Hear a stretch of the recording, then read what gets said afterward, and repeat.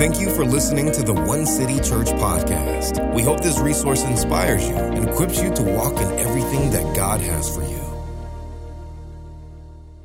Last Sunday, we preached part one on Tabernacles, 5781 or 2020 for you and I. This world is not my home.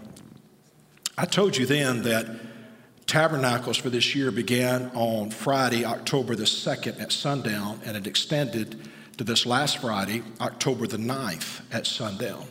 God moves on the Hebraic calendar from sundown to sundown, where we on the Gregorian calendar move from sunup to sunup. We look at it that way.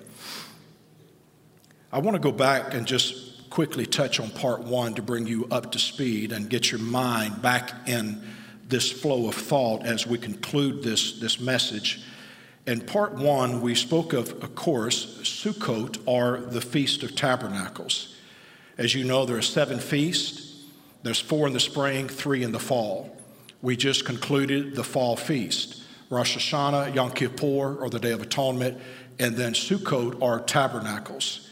As you know, the Feast of Tabernacles ends the feast season. It's the final one. It represents the 40 years of Israel wandering and living in the wilderness in temporary shelters.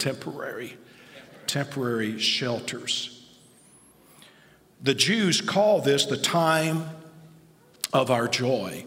Tabernacles is a time to rejoice. There are 4 reasons to rejoice. One is deliverance from their past, speaking of Egypt. Provision for their future as they went through the wilderness. God protected them and provided for them. Habitation, God pitched a tent and he camped out with them. Fire by night and a cloud by day. There was a habitation. God's presence was with them. And then it was a time of refreshing. They look at Tabernacles as a time to thank God for what he's done, but also to declare and to thank God for the coming rain, for the future harvest. So it's a great time of rejoicing. The Jews will say that if you never experience Tabernacles in Jerusalem, then you don't know what real joy is. But Tabernacle is a time to remember our past with gratitude so we can enter our future with confidence. What God did yesterday, he'll do tomorrow. He is the Alpha and the Omega. Amen? Yeah. Our text was taken from Leviticus chapter 23. This portion of scripture from 33 to 43 deals with tabernacles, but I'm just going to pull out a few very quickly. Leviticus chapter 23, verse 33. Then the Lord spoke to Moses, saying, "Speak to the children of Israel, saying, the 15th day of the 7th month," okay, "shall be the Feast of Tabernacles for 7 days to the Lord." You know, Israel has 2 calendars, the religious in the spring, the civic in the fall. So Teshri, where Tabernacles falls, this is the first month of their civic calendar. This is the new year for Israel, Rosh Hashanah. It's a new year. But off of the religious calendar that starts back in April, in the spring, it's the 7th month, okay? So they got 2 calendars. This is the 7th month, religious calendar, first month of the civil calendar, the new year. Drop down to verse 42. "You shall dwell in booths for 7 days." Booths are temporary shelters. "All who are native Israelites shall dwell in booths, that your generations," we're talking about now legacy, children, grandchildren, teaching, "that your generations may know that I made the children of Israel dwell in booths when I brought them out of the land of Egypt. I am the Lord your God."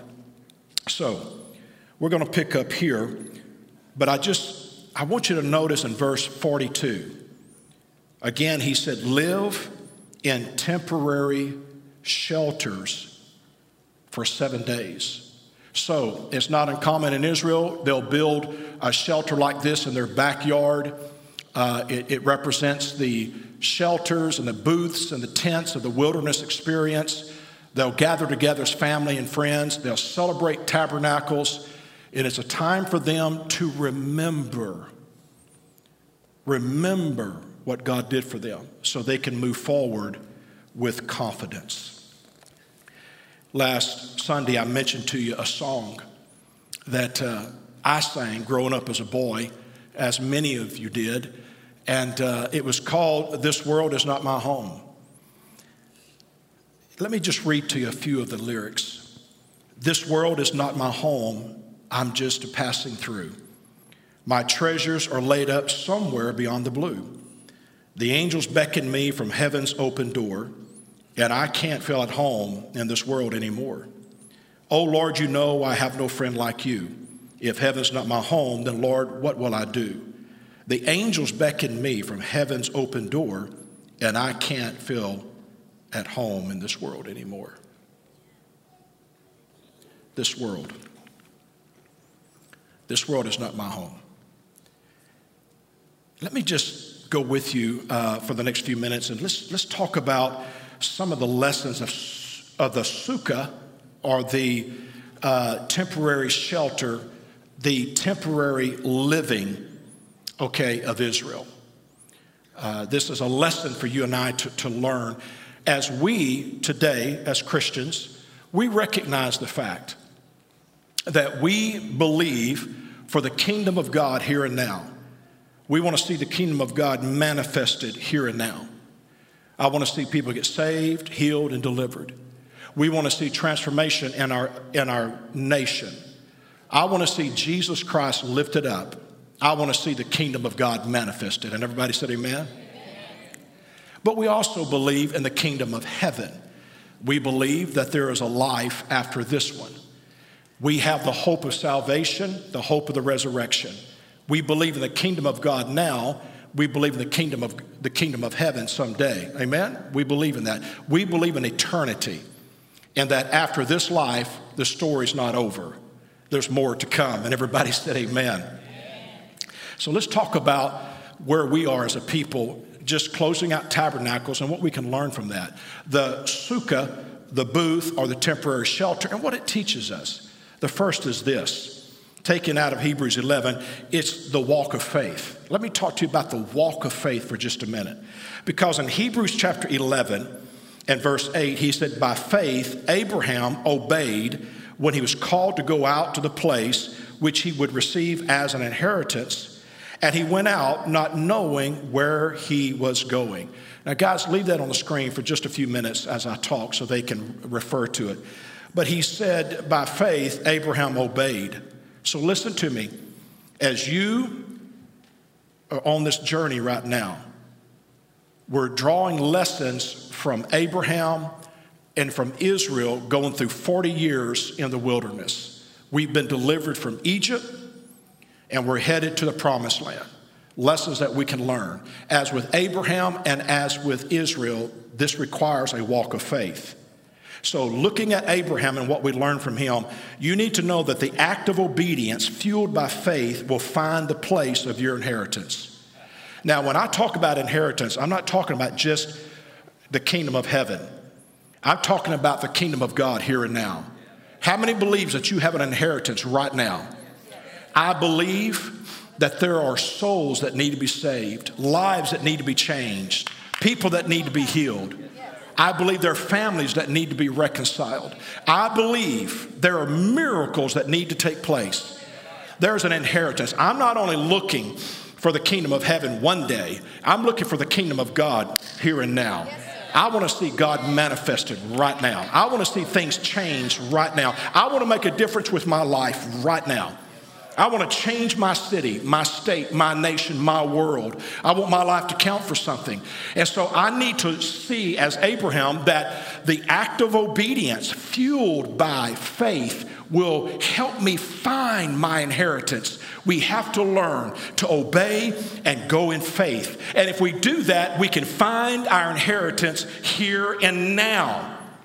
It said that Abraham, by faith, obeyed. And he went to a place which he would receive as an inheritance, even though he didn't know where he was going. Every day we get up, we should be spirit-led people, not knowing exactly the divine appointments that we have, not knowing exactly what doors may open to us and what doors may close to us. But every day we need to be sensitive to Holy Spirit and let him lead us so that we can discover our inheritance for that day, for that moment, the life that God wants us to change, the moment that God wants us to shift. We have to believe that every day we have divine appointments and God wants us to make a difference. Abraham was a man of faith and a man of obedience. You need to know that a man or a woman armed with nothing but a promise can create a new world. Abraham, it said he went by faith, he went through obedience, he went to receive his inheritance, even though he didn't know where it was. He did not know where that promise was, that inheritance was, but he went anyway. He went through obedience and by faith. And a man or a woman that's armed with a promise can change the world. You need to know that you can step into the marketplace. You can step into your city. You can step into your country. You can step into this world and armed with nothing but a promise. You say, but Pastor, I don't have the resources. I don't have the things I need. You've got a promise. And that's all you need to create a new world. You have to understand that Abraham stepped into Canaan land armed with nothing but a promise, and he created a new world. God said to Abraham, lift up your head. Every place that you see, every place that you put your foot, he said, I will give to you if you'll just walk it out. He had to walk it out. See, you think that promise was buried out there somewhere in the sand like gold, and he went mining for the promise. No. You have to understand that Abraham was the promise. He had the promise. The promise was in him, and he went by obedience, by faith, and by doing that, armed with nothing but a promise, he created a new world. Yes. You can create a new world armed with nothing but a promise. Canaan land became the promised land when Abraham stepped onto it with God's promise. He carried the promise. The promise was inside of him. It was with him. And the promise is with you. You can step into ExxonMobil with a promise and change that world. You can change a community. You can change a situation because you're a carrier of the promise. You're impregnated with the promise. God promised something to you. You're the carrier of the promise. With that and nothing else, you can create a new world. Repeat after me. Armed with nothing but a promise, I will change my world. This is called the walk of faith. Number two, we have to remember that we're pilgrims on earth. Verse 9 said, by faith, he, Abraham, dwelt in the land of promise as in a foreign country, dwelling in tents with Isaac and Jacob, the heirs with him of the same promise. Men of faith settled the land of promise by maintaining a loose attachment to this world and its culture. Now listen to me. I'm not advocating the old Pentecostal teaching of isolation. We isolate ourselves from the world. That's not the answer. But I am calling for men and women that understand that we have to insulate ourselves from this culture, that we can't fall victim to this culture. We're a counterculture. We're not just a subculture, we're a counterculture. And we have to remember that. We're in this world, as Grandma used to teach us, but we're not of this world. And we have to remember that. So men of faith, Abraham, settled the land of promise by maintaining a loose attachment to this world and this culture. You see, once Israel moved into the promised land, when the enemy could not defeat them through battle, he corrupted them by having their daughters marry Israel's sons. And they brought false religion into the nation. So you have to understand that when he can't defeat us through battle, he'll defeat us through contamination. That's why I know it sounds old fogey, but I'm telling you, you have to be careful what you let your children watch, what you let your children listen to, what you let your children read, what you let your children surf on the internet. You need to understand if he can't knock them out through battle, he'll infiltrate your home and he'll contaminate your children and their thinking. That's why Paul said to renew your mind by the washing of the word. You need to be careful. You've got to watch that. Now, put it back on the screen, verse 9. By faith, Abraham dwelt in the land. The word dwelt there means to dwell near, reside as a foreigner, to be a stranger. To be a stranger. He dwelt in the land as a stranger. But the word dwelling in a tent, that word means an inhabitant. It also speaks of divine power, influence, and government. So here's the thing. By faith, Abraham dwelt in Canaan as a stranger while dwelling in his tent as an ambassador of heaven. So Abraham dwelt in the land of Canaan as a stranger. He did not partake of their culture. He did not allow their culture to infiltrate his way of thinking. He dwelt in the land as a stranger, but when he went into his tent, he went in there and dwelt with God as an ambassador of heaven. There's a difference. There is a difference. I can be in this world, but not of this world. That's why I don't believe we should isolate ourselves. Listen, I'm not afraid to go out there and change them without them changing me. You've got to settle this thing in yourself here and now. And we've got to teach our children. We've got to raise up our children. We've got to indoctrinate them in the Word of God. We've got to instill the Word in them and train them and teach them that they can go out there and change them without themselves being changed. We can do this, guys. Do we believe in the power of the Holy Spirit? But let me tell you what that's going to take. It's going to take our young people being truly born again, filled with the Spirit, taught the Word of God, taught the walk of faith, and taught that they're pilgrims on this earth, that they're here to make a difference and to change the world without the world changing them. We've got to teach our kids. We've got to instill that in them. Philippians chapter 3 and verse 20. For our citizenship is in heaven, from which we also eagerly wait for the Savior, the Lord Jesus Christ. Our citizenship is in heaven. I'm first a Christian, then I'm an American. But understand, my allegiance is first to the kingdom of God here and now, and the kingdom of heaven one day. That's where my allegiance is, first and foremost. That's why we have to take a stand. We have to take a position on truth and righteousness in this culture and not allow the culture to change us, but we change the culture of this world with the message of Jesus Christ. If we don't like the way our school system is here in Beaumont, then let's raise up our young people. Let's instill them in the Word and righteousness. Let's send them to college, get them an education, get them a degree, bring them home and put them in the school system and change it. As a pilgrim, I live in one world while representing another. We're talking about learning from Abraham and how to be a pilgrim in this land. Number 3, you need to understand the war of the soul. Verse 10, for he waited for the city which has foundations, whose builder and maker is God. He waited. He didn't give his soul to that culture. He waited for something better. In psychology, there is what they call the pleasure principle.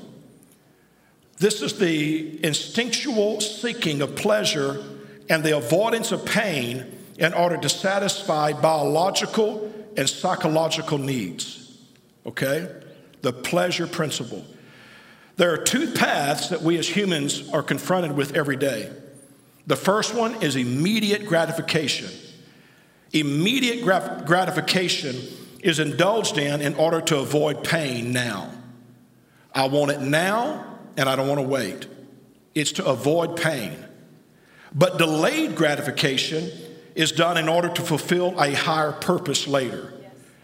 So I can buy that new item now that I can't afford and put it on a credit card. That's immediate gratification. Okay? Especially right now with all that's happening in our world. Right now with all that's transpiring, people are indulging. We know this. Psychologists are looking across the nation and they're worried because people are medicating themselves through food, spending money, chemicals, relationships, and pornography. So what we do is, in order to medicate ourselves, we engage in immediate gratification to avoid pain, okay? But a wise man or a wise woman will delay gratification for future reward. Yes. So instead of buying that item that I can't afford and put it on a credit card, I'll say no, and I'll wait until I can pay cash so I keep myself out of debt. Okay, you tracking? So we have to learn that we're going to delay gratification. It is proven that successful men and women in life are people that are disciplined and that can put off immediate gratification for a future reward and a higher purpose. They'll wait. Abraham was in Canaan land. It was a culture that wasn't his own. He went into a place not knowing where he was going, looking for an inheritance. He went by faith, obeying God, knowing that his faith and his obedience would lead him to his inheritance. He was armed with a promise, and he was creating a new world with nothing but a promise. But he also understood that he was a pilgrim in a strange land, and he had to be careful. He didn't isolate himself, but he insulated himself. He did not allow them to infiltrate his tent and change him. But he also understood the war of the soul, that you have to wait, that you've got to delay gratification. 1 Peter chapter 2, beloved, I beg you as sojourners and pilgrims, abstain from fleshly lusts which war against the soul, having your conduct honorable among the Gentiles, that when they speak against you as evildoers, they may, by your good works, which they observe, glorify God in the day of visitation. Now, I've told you before that I've been privileged to have grown up under two men of God. The first one, Bert Clendenin, taught me how to be a man of God, and he talked to me about holiness, okay? And then John Kilpatrick, he taught me about integrity and how to be a leader and a revivalist. He taught me about integrity, and there's a difference. And today, we don't hear a lot of talk in our pulpits about holiness, righteousness, and integrity. We don't hear about that anymore. But we have to understand that there's a war taking place for the soul. And as Peter said, we have to abstain from the lust that is warring against our soul, that immediate gratification, not willing to wait, to put gratification off for a higher purpose. You've heard me speak many times at Isaiah. He said, a noble man will make noble plans, and by noble deeds he will stand. We have to teach our young people that they have noble blood flowing through their veins. They are of nobility. They are of a royal priesthood. And we have to teach them that you're better than this culture. You're better than that immediate gratification. You're better than that. You're better than all that you see taking place in this world today. We have to teach our young people that there's a calling on their life, that their life is not their own, that they've been bought with a price. And when they do that, when they realize that, then like Joseph, he'll look at Potiphar's wife and say, how can I so sin against my Lord? I can't sin against my master. I can't sin against my God. I can't sin against my calling because you, baby, ain't worth it. And he ran from her. He ran from himself. He ran from that lust, and he got away from that situation. Listen, we don't always abstain from things because we're just wonderful people. We abstain from things because there's a calling on our life. There's something, a higher purpose on my life. And I refuse to compromise my calling, the anointing, Holy Spirit, the purpose on my life. Listen, there's a purpose on my life that's greater than anything or any person on this earth. And we've got to instill that in our kids. The Bible said that Abraham waited. He waited for something better. You see, it's impossible to live on purpose while living to avoid pain at the same time. It's impossible to live on purpose while living to avoid all pain. If you want to live on purpose, you're going to have to learn how to deal with pain. Yes, sir. You're going to have to learn how to delay gratification. She'll have to wait. He'll have to wait. That will have to wait. This will have to wait. You just have to do that. If you indulge in immediate gratification, if you don't learn discipline, you're never going to fulfill your purpose in life. Life is about discipline. It's about waiting. It's about waiting. All things, all good things will come to you, but at the appointed time. All good things. We have to teach our kids that sex will come at the appointed time within the confines of marriage. But any sexual activity outside of the limitations of marriage between a man and a woman will ultimately destroy your life. It's not that God is against pleasure, but he understands that pleasure without restraint will ultimately destroy you. It will destroy you. Listen, Bluebell ice cream is a good thing. I think the man that invented that, somehow there had to be some revelatory knowledge come from heaven. But how many knows that a little bit is good, but too much is going to cause you problems? Amen? So we have to learn a life of discipline, a life of restraint. And that's the key to success. It's the war of the soul. A life lived avoiding pain, results, and goals never reached, and the best of you never realized. A life lived avoiding pain. Oh, Pastor, you don't understand. I just can't say no. I just can't. Listen, a life lived avoiding pain, immediate gratification, results, and you never reaching your goals. And the best in you is never realized. The best in you. The best in you. You know, they did a test. Psychologists did a test where they took a child, probably 4 or 5 years old, and they sat them at a table and they put, I don't know why they chose this, but they put one marshmallow down in front of them. And they said, you can have it now or you can wait 15 minutes and you'll get 2 marshmallows. They discovered that the children that are taught discipline, that are taught delayed gratification for a higher purpose and a greater reward. Young people, children that are taught this, go on to live a successful life. They're more disciplined, they're more intelligent because they teach themselves, they learn, they're self-motivated. Oh my God. Listen, look, you may say, well, what kind of preaching is this? This is gospel preaching. This is Bible preaching.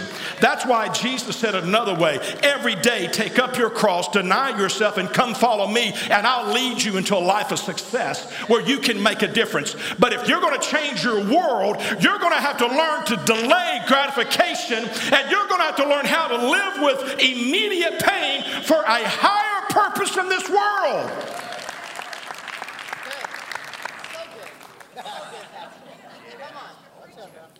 The best of you is never realized with immediate gratification. The best of you is never realized. Aristotle said this: the reason so many people are unhappy is they confuse pleasure for true happiness. 300 BC. There's a difference between pleasure and true happiness. There's a difference. Are you avoiding pain or living on purpose? We're talking about the life of Abraham, a pilgrim in a strange land who waited. Number 4. No 4, that was last week. Aren't you glad everybody said hallelujah? Think of this. He waited. He waited. Can we wait? Stephen, come help me. Can we wait? Can we put things off? Can we put off immediate gratification for a higher purpose? Discipline. Discipline. Restraint. Integrity. Standing my ground for what's right. Doing what's right. Yeah. At home in this world. This world is not my home. I'm a pilgrim only passing through. Back to Hebrews chapter 11 and verse 13. This has always inspired me beyond, just, it's hard to explain it. Verse 13, he said, these all died in faith, not having received the promises. Immediate gratification. We're results oriented. I want it right now. And if I don't get it right now, I'm walking out on God. But they died in their faith, having never received the promise. But having seen them afar off, were assured of them, embraced them, and confessed that they were strangers and pilgrims on the earth. Leave it up there, guys, for just a minute. These all died in the faith, not having received the promise. But they see it from afar. That's why I've said to you, I'm believing for the next move of God. Whether it's in my life, my children, or my grandchildren, I'm believing for it. I may see it from afar, but I'm believing for it. Because I'm building for the future. But here's the thing, guys. Keeping your faith in heaven is more important than receiving your promise on earth. If I don't get this new raise, if I don't get that promotion, if God don't come through with me, how many times have I heard that? Call people up. Where you at? I've missed you at church. Well, I've been going through a hard time. They didn't get something they wanted. And so we get an attitude with God. Let me ask you something. If I never see another miracle, will I keep my faith in heaven, although I don't get my promise on earth? Can God count on me to be true to him, regardless of the circumstances? If I lose everything, if everybody walks out on me, if everybody turns to me and says, why don't you curse God and die? Will I, like Job, keep my integrity? And say, the Lord giveth, and he has every right to take it away. Oh my God. Give us such Christians today. Give us such Christians today. Verse 14, same story, Abraham. It went on to say, for those who say such things declare plainly that they seek a homeland. You see, and this is the point that I really wanted to drive home to you and Holy Spirit gave to me a few weeks ago.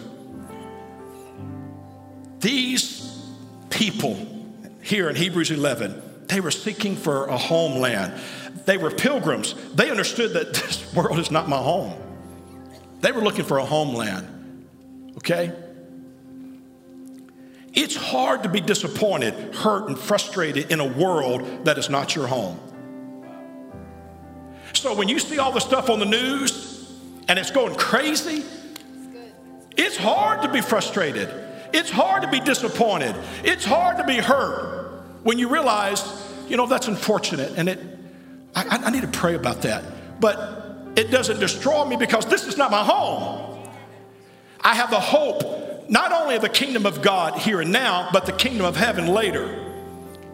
This world is not my home. I'm only passing through.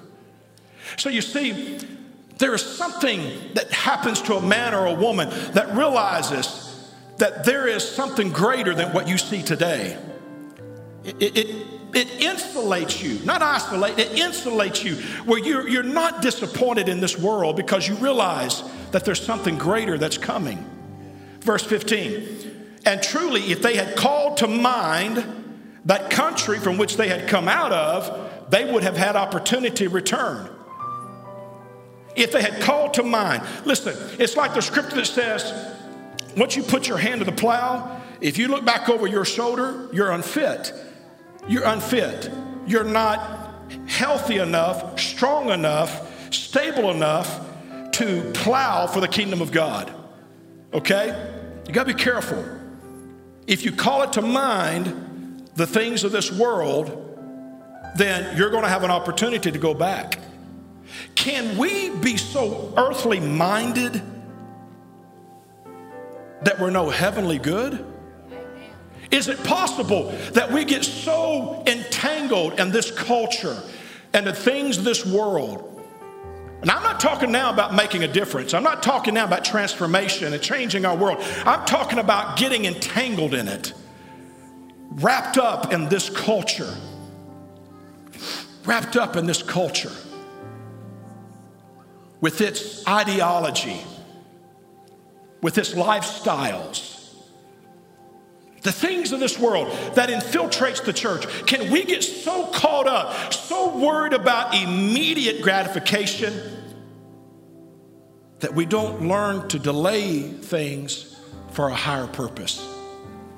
Is it possible? Is it possible that I call things to mind that creates an opportunity in me to give up and go back? Just asking a question. Verse 16, but now they desire better, that is a heavenly country.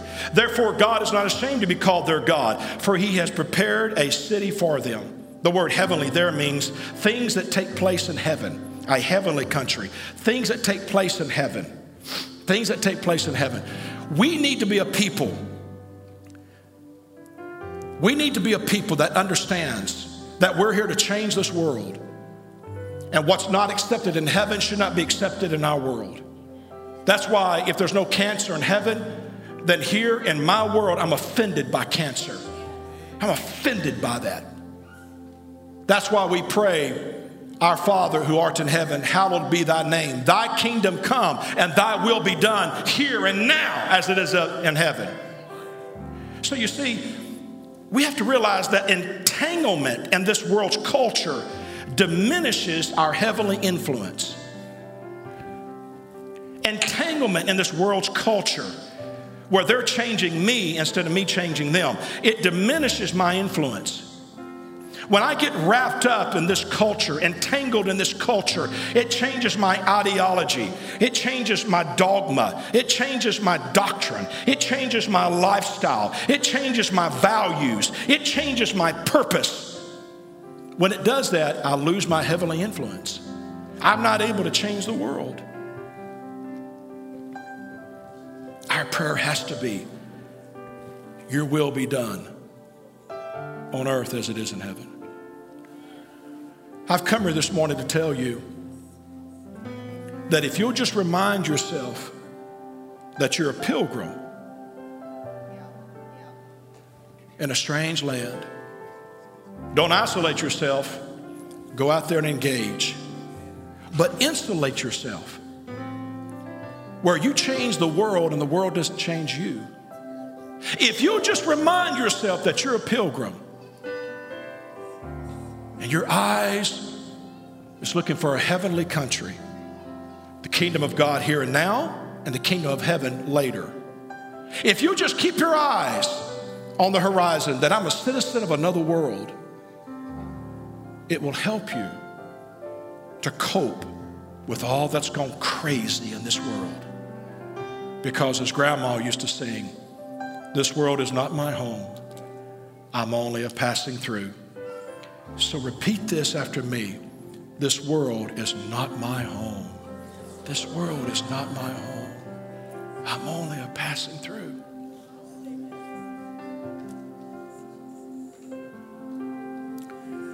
I want every head bowed and every eye closed.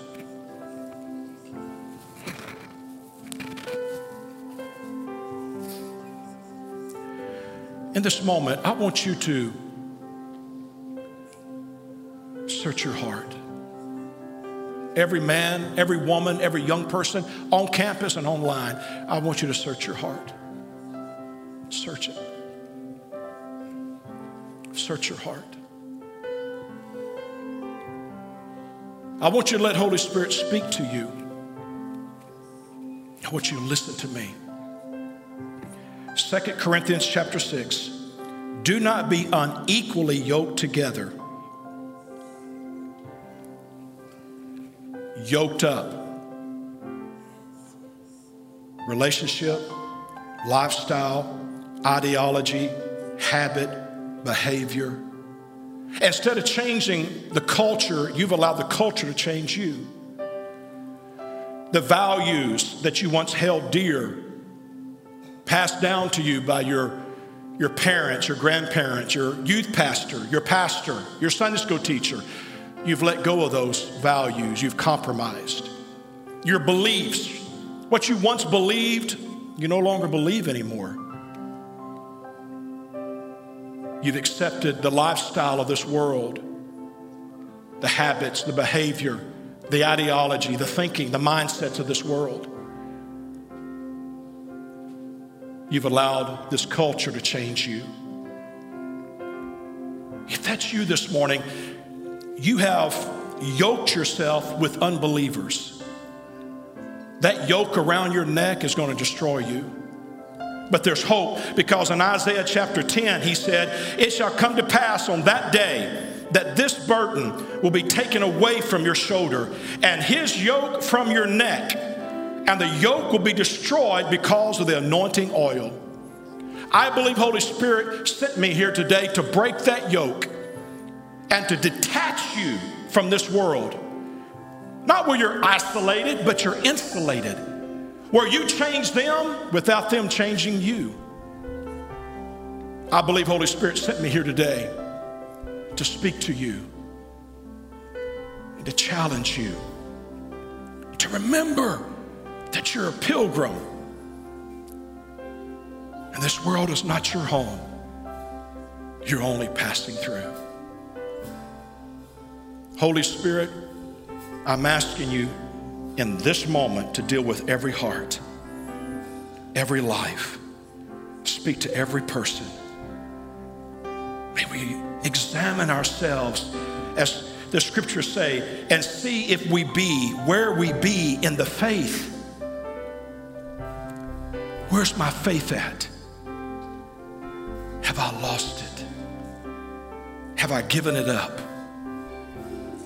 Speak to us in Jesus' name. Thank you for listening to the One City Church podcast. For more information about our church, visit onecity.church.